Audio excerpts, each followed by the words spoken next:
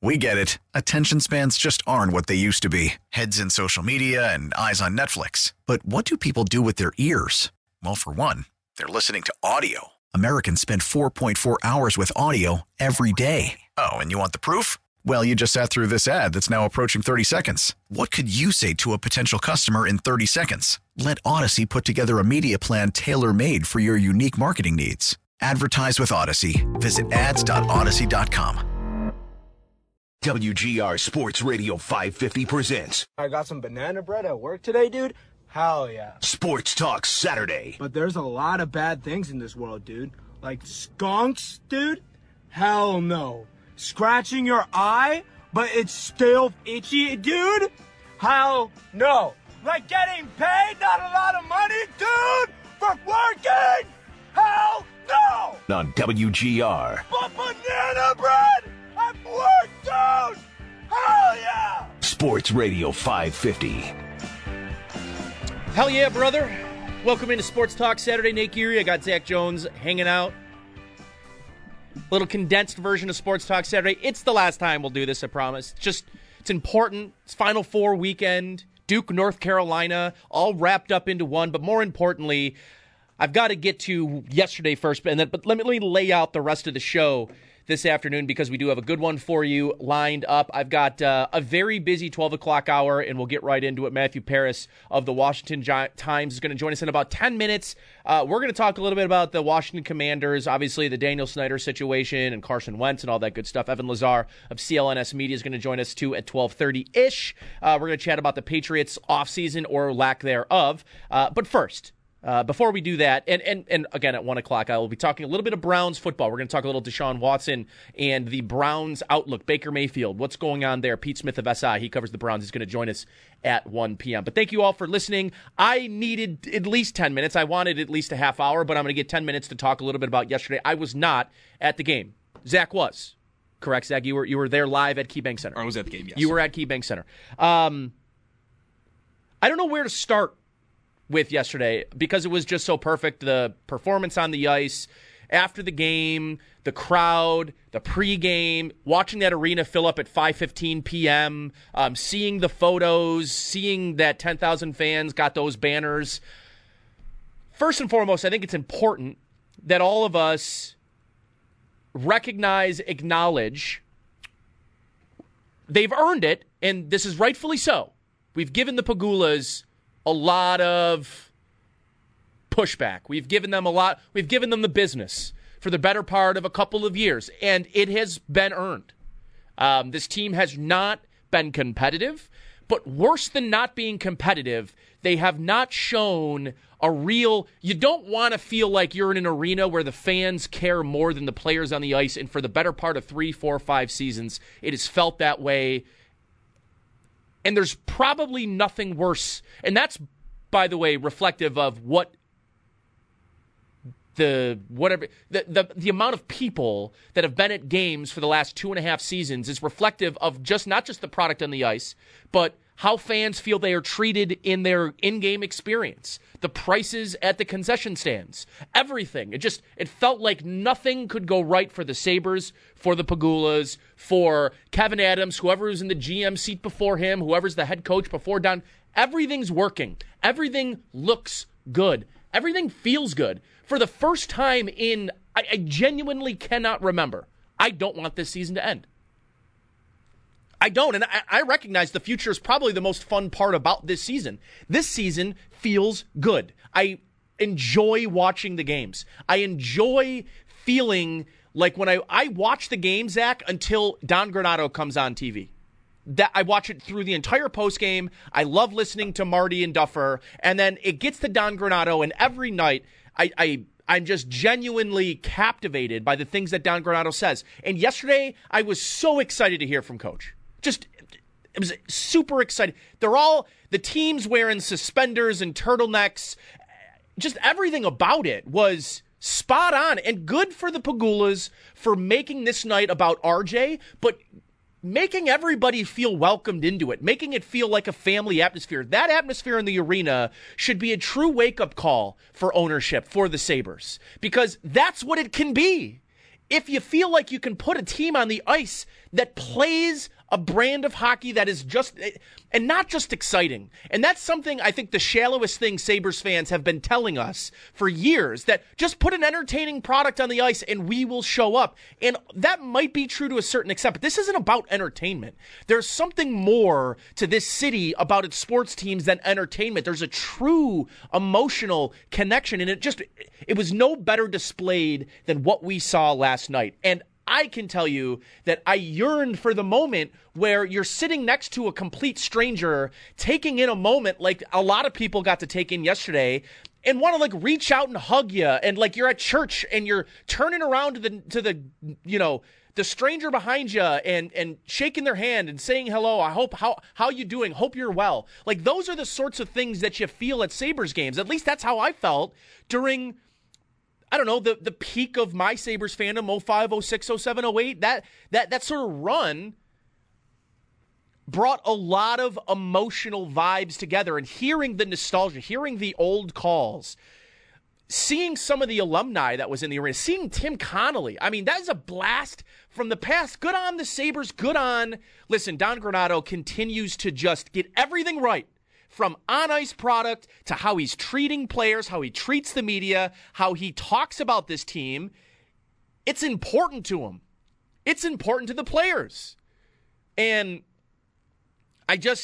seeing the toxic, and I don't want to turn this, and I'll never want to turn this into a bash Jack Eichel thing or a bash Sam Reinhart. I especially don't want to say I don't want to bash Sam Reinhart, because I don't think Sam Reinhart did a damn thing wrong here. But it's hard for me to watch last night and to see the genuine joy. Guys like Peyton Krebs, who've been here for 15 days, for God's sakes. I mean, coffee. Like a cup of coffee. These guys are more embraced and embrace this city, Alex Tuch, than Jack Eichel ever did during his time here in multiple years. And the keys to the city, the captaincy, everything, the whole city, the whole team, the whole organization was around one guy. And now it's about so much more than one guy. No, in fact, it yesterday was about one guy. It was about RJ.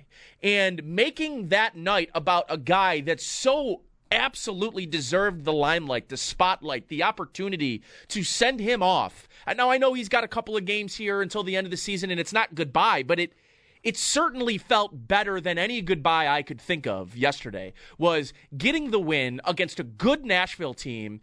You know, getting up early. Yesterday was the story of this team, right? Getting up early, adversity, and every single year for the last 4 or 5 seasons, you go up 3-1 and it's 3-3 going into the second period. The Sabres are losing 7-3. Every year. There's the fragility of the mindset of the team, of the organization. Everything has been moved forward. Good on Kevyn Adams. The things he's been able to do, the personnel he's put in place, the people he's insulated himself around that help him make the right decisions. Everything is veering towards a positive direction. And I'll say this, seeing it, feeling it, looking at the roster and saying, I don't know where you're going to add. This is going to be next year. This team's going to be $20+ million under the salary cap floor. Other than goaltender and a right-hand defense, how many true forwards do you want to change? We're all talking about how can you keep Vinny Hinostroza when there's already a logjam at the forward position. You want to see Jack Quinn. You want to see JJ Peterka next year. Certainly, I want to see those guys play. I love the chemistry that I've seen from the Olofsson, Asplund, and Middlestat line. That's your third line, and I feel that's the best third line this team has thrown out in 2 decades. Not that long, but it feels that way. 5 years ago feels like 25 years ago with the Sabres. That's how bad and negative everything they touched died. But what happens? Eventually, we were all sold on the idea because of human nature, the environment, everything around us. What dies eventually is to be reborn. But the rebirth has taken forever. And the rebirth has been more painful than any rebirth of any sports franchise ever. I know that the Arizona Coyotes, they don't deserve a rebirth, by the way. So they can just wither away and they can die and eventually maybe something grows in its place. But what we know about human nature, what we know about everything that dies, right? in the earth eventually is used as fertilizer to grow something greater and better. And we've been waiting not even for something greater, just something slightly better, something to hold on to. And yesterday was the culmination of years of emotionless feeling and feeling like your best friend, your parent, your girlfriend, your spouse, right? Like it felt like the distance between you and this organization could never get greater, could never get deeper, and could never be more negative. That people were walking away. 30, 40-year season ticket holders, people with season tickets from the odd, were walking away. And yesterday, a bunch of people got together and determined that, you know what, tonight, we're going to forget a lot about the past, and we're going to toast the guy who's been a part of it all, who's always been the most consistent figure in all of our lives, and toast him in the right way. Good on Sabres fans for showing up, for cheering, and good on the team for putting a performance together that really kept the good times and stretched it out. We didn't have to enjoy the first part of the game and then watch a crappy product for the rest of the night. They're exciting. They care. I don't know what else Sabres fans could want. Start filling the arena. They've earned it. Even if you don't believe ownership has earned it, the players have. The coach has. It's time. It's time for all of us, myself. Go on StubHub. Go buy the tickets. Support this team because they have earned it this year. And next year, I hope they take this momentum. I hope Kevyn Adams can bottle up the emotion all of us are feeling after yesterday. How you top yesterday, I don't know. They probably won't. Right? They probably won't. But they've earned the right for us to give them a chance. And they've earned the right to give them an opportunity to try again on Sunday, to try again in 2 weeks, to try again against Chicago when they end the season at home. They've earned the right for us to be there in the building to support them and watch them. And I hope all of you after yesterday, especially the people that are in the arena that haven't been there in a few years, take the things they felt yesterday and apply it to a team that has earned the right to take your money, right? And it's not as simple as that, but earned the right to have your support. And it feels good that I can sit on the soapbox and not tell you this and not feel genuine about it. I feel genuine when I say this team has earned the right of all of our mutual and collective support. And good on them for winning it back, because I was not of the mind that they were ever going to win back the support in a real, meaningful way. Not just a way that you have to support them because they're here and you don't want them to move, but because they earned the right for your support. So good on the Sabres. Good on Terry and Kim Pegula for not just getting this right, but for putting people in place like Kevyn Adams when all of us called him idiots for doing it. They got the right guy in Kevyn Adams. He's the right guy at the right time, just like Don Granato is. And whether they backdoored into Don Granato or not, he's here and he's great. And whether or not they lucked into trading Jack Eichel and getting Alex Tuch and Peyton Krebs, it doesn't matter. They're great, and they're perfect for this city. They're perfect for this organization, perfect for this team. And I think it's time all of us acknowledge it and start supporting them, and not necessarily forgetting the past, but use it as a reason to continue our support for the future. So good on the Sabres. What an amazing night. I wish I could have turned that 15 minutes into more like a half hour, but I digress. We are going to switch gears here.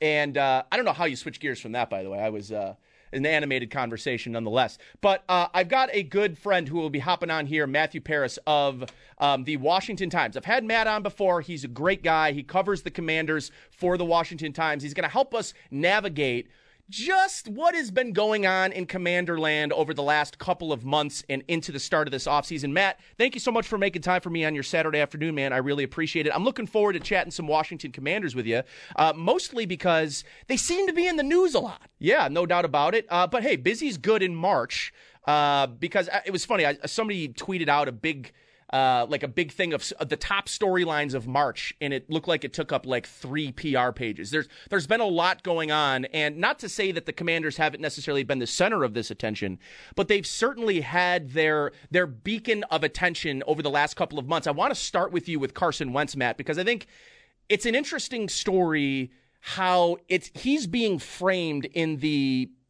from Indianapolis, and not just from fans, but for the first time, Matt, I feel uncomfortable with how Jim Irsay, his former coach Frank Reich, and Chris Ballard have framed this whole Carson Wentz thing. Certainly there is something there that maybe the common fan or somebody in the NFL may not be seeing, but I have never seen the level of, I'll call it what it is. It feels like a smear campaign from the Indianapolis Colts, and it has not, in my opinion, come off very good for them. Carson has kept his mouth shut. He doesn't really talk about it. He's moving forward, and everything negative you could say about Carson Wentz, the guy doesn't go up there. He could easily have, as the kids would say, clap back, right? And instead, he's moving forward. And to see grown men who are running an organization, it's like the ex that broke up with you that's telling all your friends how terrible you are. It's just a really weird look from Indianapolis. Have you ever seen anything like that? Yeah, and listen, Carson Wentz was basically exactly what everyone thought the Washington or that the Indianapolis Colts were getting last year. I guess it's not his fault that the team traded a first-round pick for him I think the expectations now, Matt, are probably right? Like 2 third-round picks is probably what Carson Wentz should have been traded for last year when he went from Philadelphia to Indianapolis. It's not his fault that that team overpaid and the expectations were higher than they probably should have been. What are your expectations and what are Washington Commanders fans' expectations of Carson Wentz, considering the last few years have not been pretty? It's been mostly built up in negative press, off-the-field stuff, questions about his leadership ability, and then you get the combination of all of that, and you get the Jacksonville Jaguars Week 18 game last year, where in a win against the worst team in the league, and you're in, and Carson Wentz is not necessarily the sole reason they lose that game, but he certainly played a big part. From then to now, Matt, what are the expectations in Washington for Wentz this season, considering this is a team that has been looking for a franchise quarterback for what it seems to be? As a Bills fan and people in Buffalo,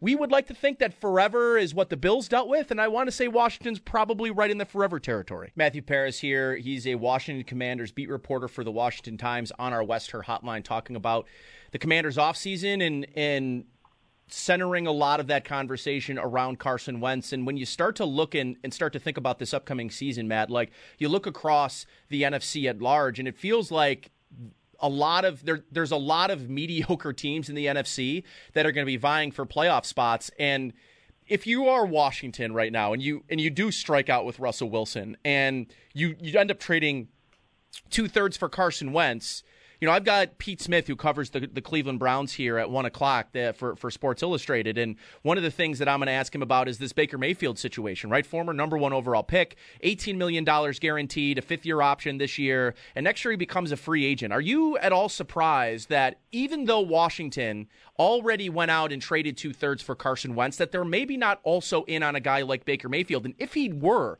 to become available and Washington didn't have to give up assets for him, do you think that's a player, considering, listen, I think Wentz is fine. He's probably not the worst starting quarterback in your division. That's probably Daniel Jones. And I would think, though, that there's probably no way they really view Wentz as the bona fide, quarterback of the future, right? Not enough where you wouldn't want to necessarily have a hedge or someone you might believe that's a former number 1 overall pick in Baker Mayfield to come in and maybe compete for that job. Is that at all a potential mindset or play for Washington? Or do you believe that Washington is full on dead set and they believe that Carson Wentz is not only the quarterback of them this year, but also maybe the future? I think they're kind of full on dead set. Now, some caveats apply with that.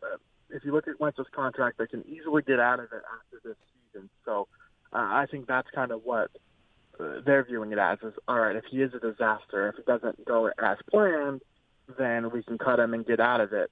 Now, they probably will add another quarterback at some point, but I think more of just another developmental arm. Rivera has said that the Wentz trade alters what they want to do at 11. So if you read between the lines, that's not taking a quarterback. And, even bringing in someone like Mayfield to the fold, well, that would, you have to think about the situation in Philadelphia Wentz went through, where he had to compete with Jalen Hurts and got benched. And it was kind of, I think that would be an unforced error by Washington. You don't want to do anything to disrupt your new quarterback's ego or anything like that, and you kind of want to sell him on the vision for the franchise, because if you think about Wentz's intro press conference, the main theme of that was Rivera saying, "You're wanted here, you're our guy," and that they bring in someone like Baker Mayfield, and that pretty much runs contrary to all those previous statements. So I think that would just put the relationship on a bad note, and I don't necessarily think they're looking to do that.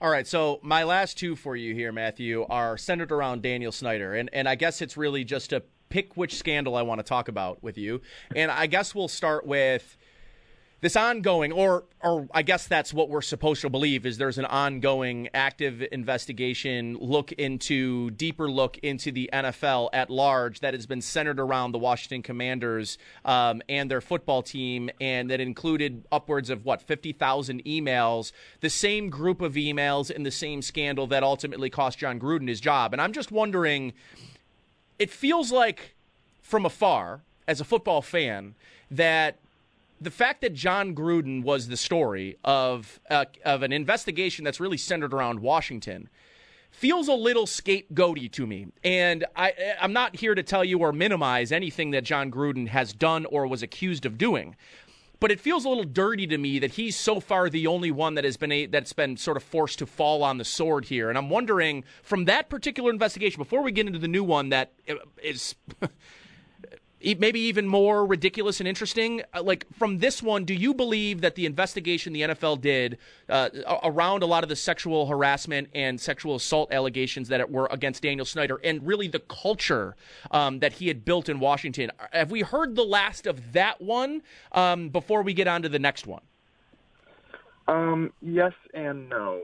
No, in the sense that Congress is still investigating. So if you remember, there were kind of multiple investigations. There was one that the NFL did, and they didn't release a full written report. And so that caused the Jon Gruden stuff to come out, and the Congress to get involved and launch an investigation of their own on the House Oversight and Reform Committee. And so they started looking into, what exactly was happening there. How did the NFL handle this? Why did they not produce a written report? And so that is still ongoing, and that had new developments this past week that we can talk about.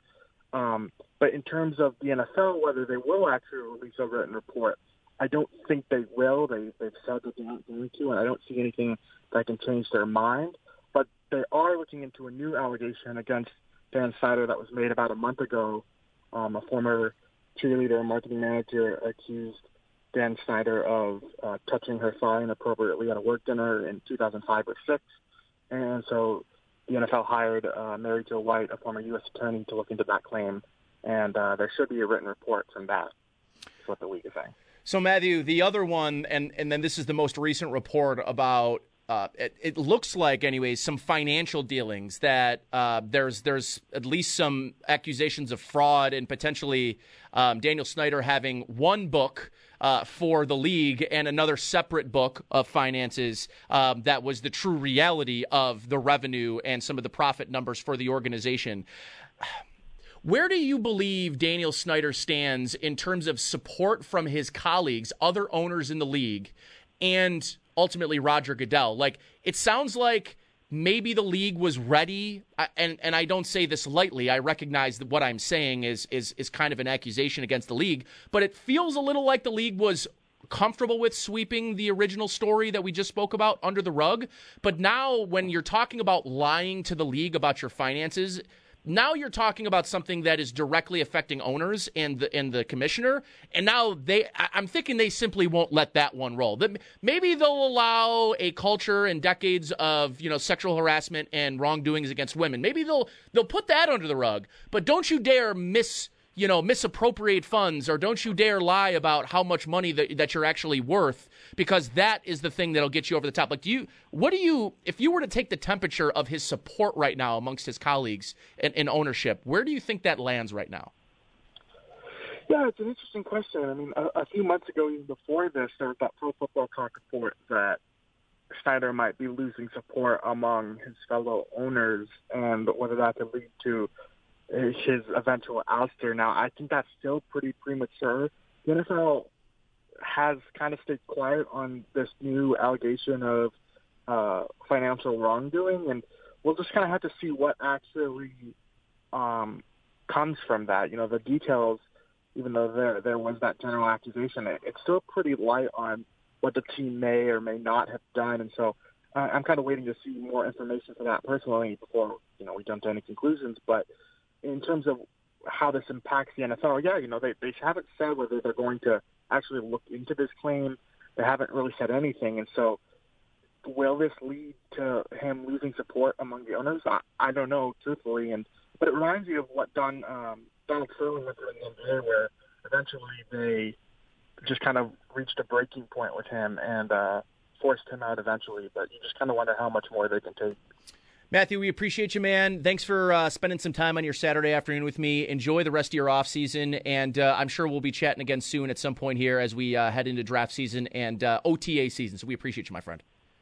All right, thank you. Awesome. Matthew Paras there of the Washington Times. I'm going to take a timeout because I've got Evan Lazar of CLNS Media. He's coming up next. We're going to talk about the Patriots offseason or lack thereof. That's coming up next here on Sports Talk Saturday on WGR. Call from mom. Answer it. Call silenced. Instacart knows nothing gets between you and the game. That's why they make ordering from your couch easy. Stock up today and get all your groceries for the week delivered in as fast as 30 minutes without missing a minute of the game. You have 47 new voicemails. Download the app to get free delivery on your first 3 orders while supplies last. Minimum $10 per order. Additional terms apply. Listen to every MLB game live. In the deep left center field, it is high, it is far, it is gone. Stream minor league affiliates. The Midwest League home run leader. And watch the best baseball highlights and look-ins on MLB Big Inning. MLB At Bat is your all-in-one live baseball subscription for only $3.99 per month. Deep left field, it's gonna go. Alvarez ties the game. Subscribe to At Bat within the MLB app today. Major League Baseball trademarks used with permission.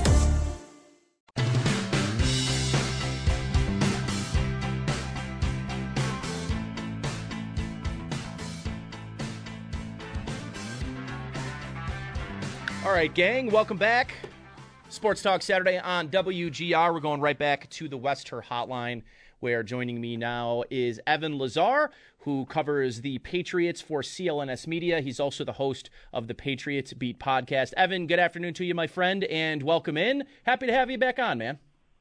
Happy to be here, Nate. Thanks for having me on. My pleasure. And a quiet offseason for you, man. Last year you were a busy dude. I can only imagine how many new player profiles you had to come up with last year, how much content you had going. I mean, you probably were on cruise control from, first week of March well into June with all of the content that they gave you going into last year. Going to be a little lighter this year, but you're going to be having to search for some stories in June. I hope you're ready. The worst part about it is right now the stories that we're searching for are the players that they've even contacted about potentially signing with the Patriots, right? And the phrase that's been coined around here is the interest king, because they've been interested in a bunch of different free agents. The latest one last night was Jeremy Fowler reporting that they've had contact with Odell Beckham Jr. This is just the latest big name that the Patriots have been linked to throughout this free agency process, and nobody has signed here because the Patriots are not willing to meet the monetary level that these other teams are. The price range is just too much for them. They're being conservative. They're not spending this offseason after spending over $200 million guaranteed last offseason, and that's where we're at. And I think the frustrating part for Patriots fans is, okay, we can understand that you're not going to spend like you did last year. You're not going to go on another spending spree. You're tighter up against the cap.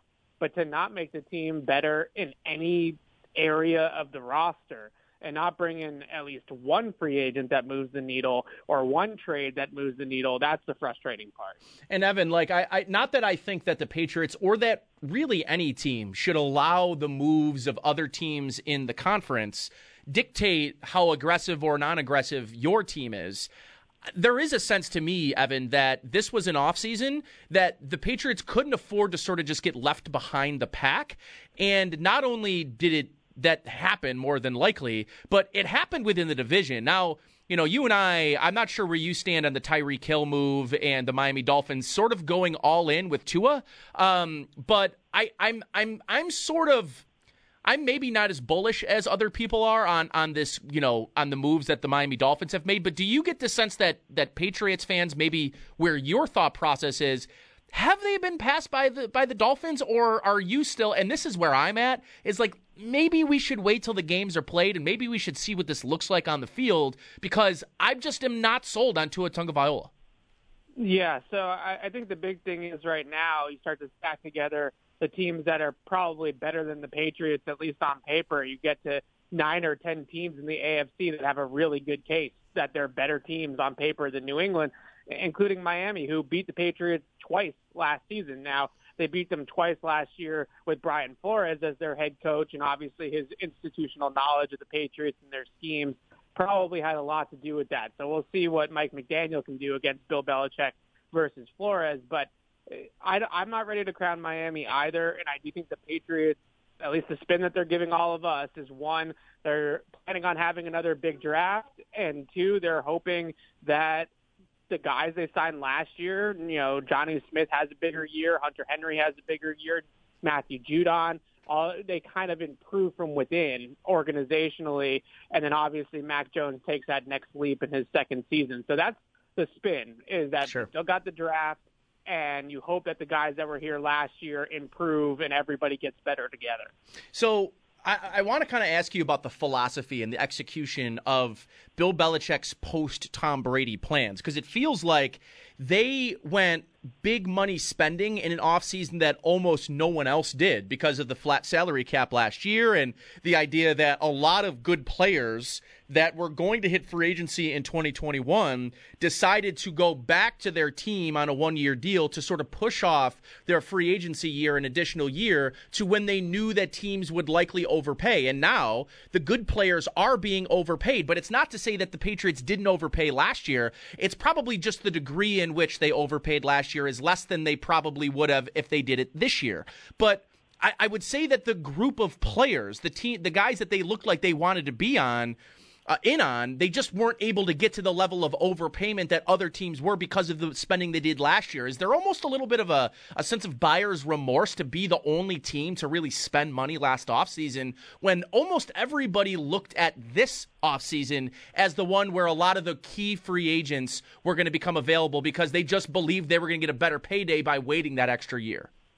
Yeah, I hear you. I think the goal was to go about this in a 2-year window. So what they signed last year, they have most of those guys under 3 or 4 year contracts. Nelson Aguilar is only under a 2-year contract, so he's going to be a free agent next offseason.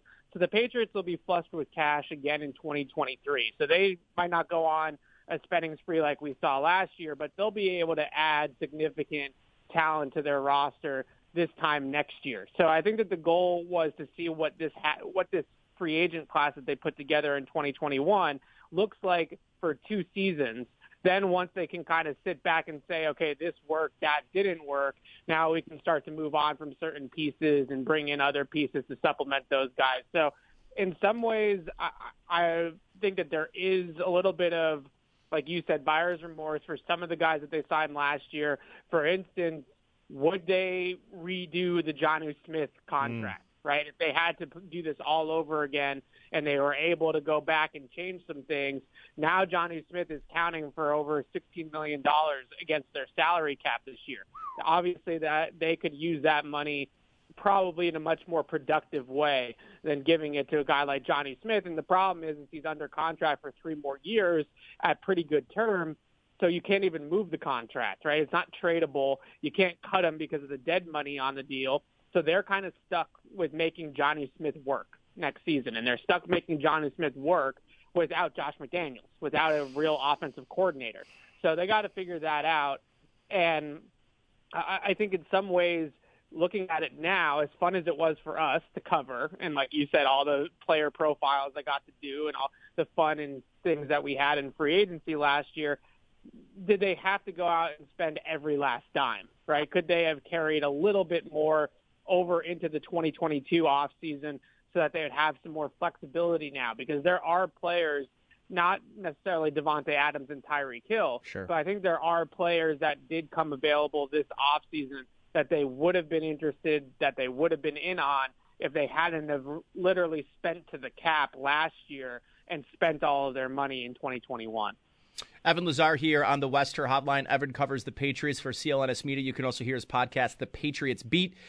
So, Evan, I want to maybe drill down a little bit on 2 points you just made in your response there. First is the Jonnu Smith saga, or I'm not sure what you want to call it at this point, and the fact that Josh McDaniels, who I think everyone just sort of took as a guy that would maybe be there forever, just based on him flirting with jobs, the whole Colts debacle. I get the sense that not a lot of people thought he was going to be a head coach again, even though he probably thought he did. I think a lot of people from the outside looking in, and probably a lot of Patriots fans as well, thought he'd be there for the long haul and eventually be the successor to Bill Belichick. And now that that's no longer the case, how do you imagine this team looks, come week one? And is this really going to be a think tank of Matt Patricia and Joe Judge and Bill Belichick?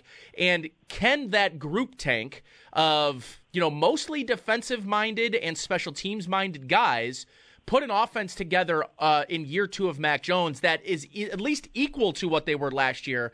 And how do you get more from an investment like Jonnu Smith? Because Evan, not only was he not a factor last year, but he was sort of an enigma at times. And it looked like he was the kind of guy that you were trying to find plays for. But if Josh McDaniels can't find packages and plays, why am I to buy that a group of defensive-minded coaches are going to somehow figure that out? You shouldn't. This is the biggest concern with the team right now is what's going on the offensive coaching staff. Robert Kraft spoke at the owners' meetings earlier this week, and even he said, I got to be honest, from my perspective, it doesn't look great either, right? But we got to trust Bill Belichick and his track record and pattern of success and hope that Bill has the best interest of the team and knows what he's doing. Belichick confirmed at the owners' meetings that it's going to be Judge and Patricia and himself basically leading the offense on that side of the ball. Nick Caley and Troy Brown, the tight ends coach and wide receivers coach, and obviously I'm sure Buffalo remembers Troy Brown from his playing days. They're also on the coaching staff. They'll be involved with the offense as well. But like you said, the brain trust of that side of the football is going to be Judge, Patricia, and Belichick from everything that we have heard. Now, those three guys obviously all have head coaching experience, all have roots in the system, so it's not like they've never done it or been here before. So I don't want to completely bash them or not give them the benefit of the doubt, but I think the biggest concern that you have with it is, like you said, they have no experience doing it. They have a second-year quarterback in Mac Jones. They have a bunch of new pieces from last year still that they're trying to implement, like Jonnu Smith.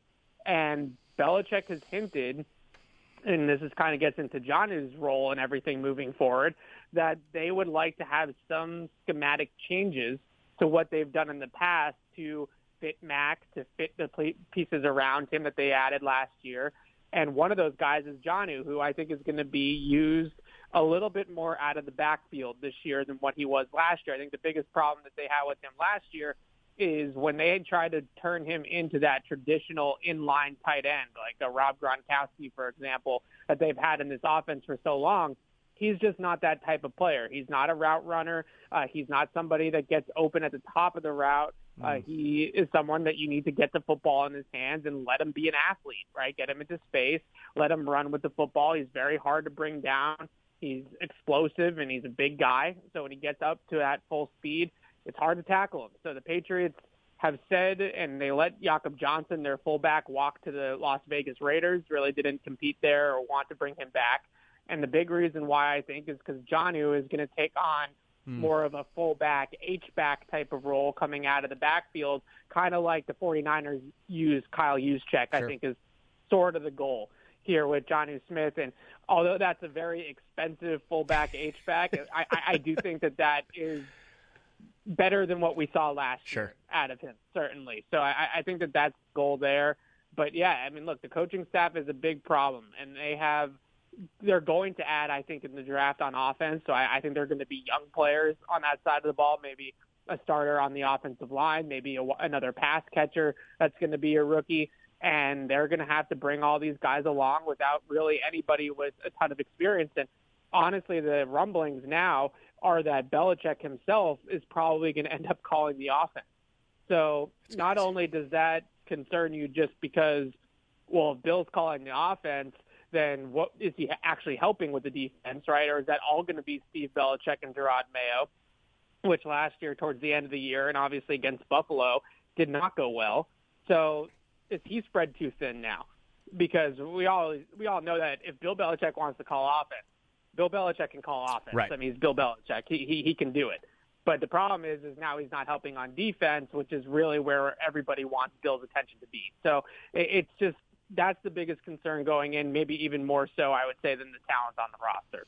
So, Evan, let me ask you this, and maybe this is an unfair question, and maybe it's not. I don't know. I just think about the NFL, and I think of what a lot of people would argue is like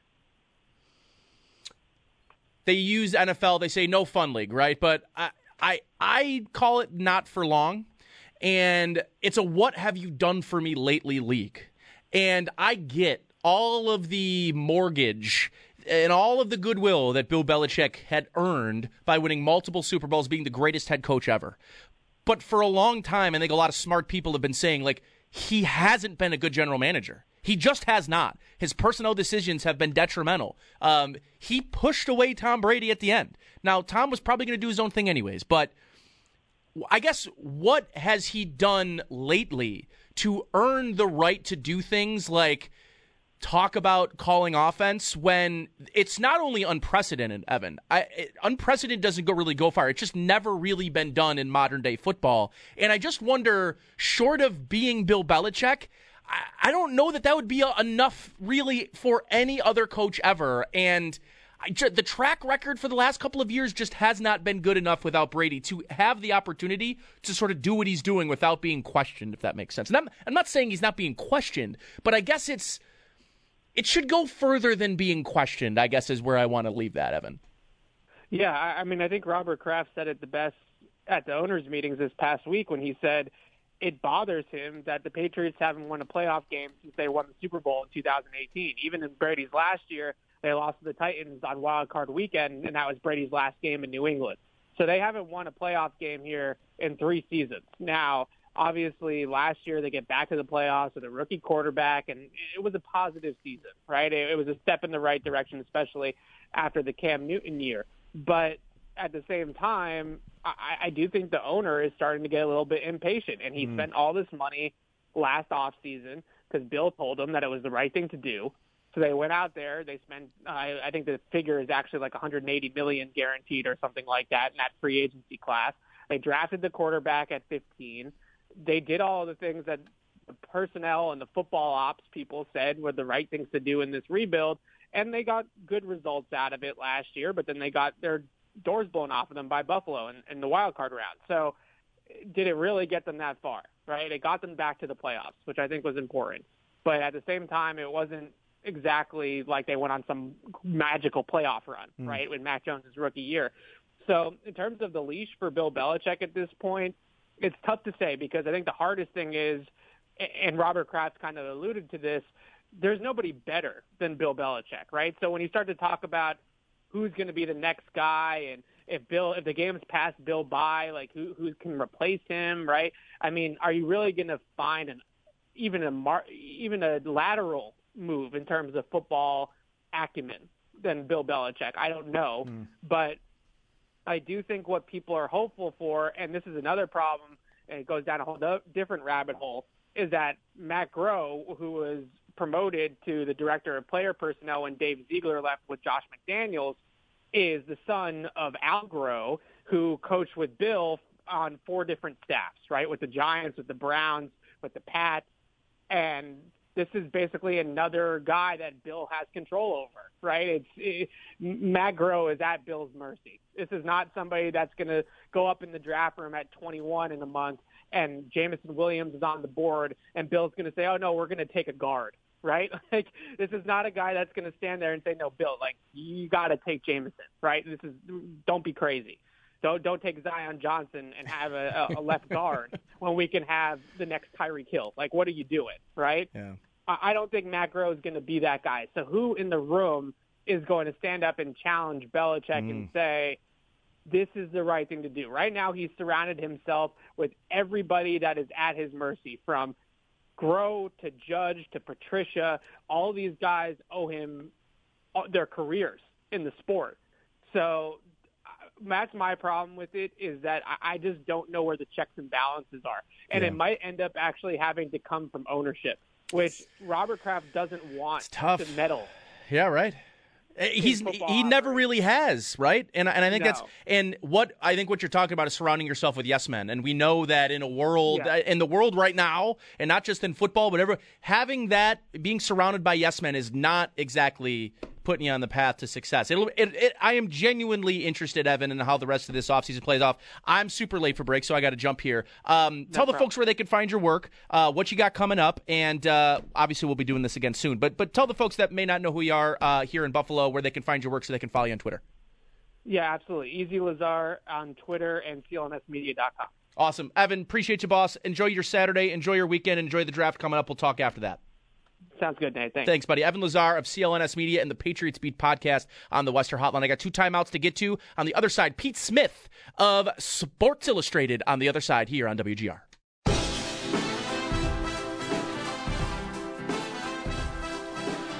I was told this is a quick segment. I'm not sure why. I know why. I did a thing. Listen, Evan's a great guest to have on. I blame management because I didn't have a full 3 hours. And if you know me, you know that I talk a lot. And I need a platform and a soapbox to do my talking. And this is how my girlfriend loves when I come to work on Saturdays so that I stop talking to her about sports and I can talk into a microphone to all you people. And now she's mad at our boss for not giving me that. Now she's going to have to deal with me talking about sports for an extra hour. So sorry, sweetheart. All right, timeout. On the other side, Pete Smith of SI. We're going to talk some Browns. That's coming up here on Sports Talk Saturday on WGR. We get it. Attention spans just aren't what they used to be. Heads in social media and eyes on Netflix. But what do people do with their ears? Well, for one, they're listening to audio. Americans spend 4.4 hours with audio every day. Oh, and you want the proof? Well, you just sat through this ad that's now approaching 30 seconds. What could you say to a potential customer in 30 seconds? Let Odyssey put together a media plan tailor-made for your unique marketing needs. Advertise with Odyssey. Visit ads.odyssey.com.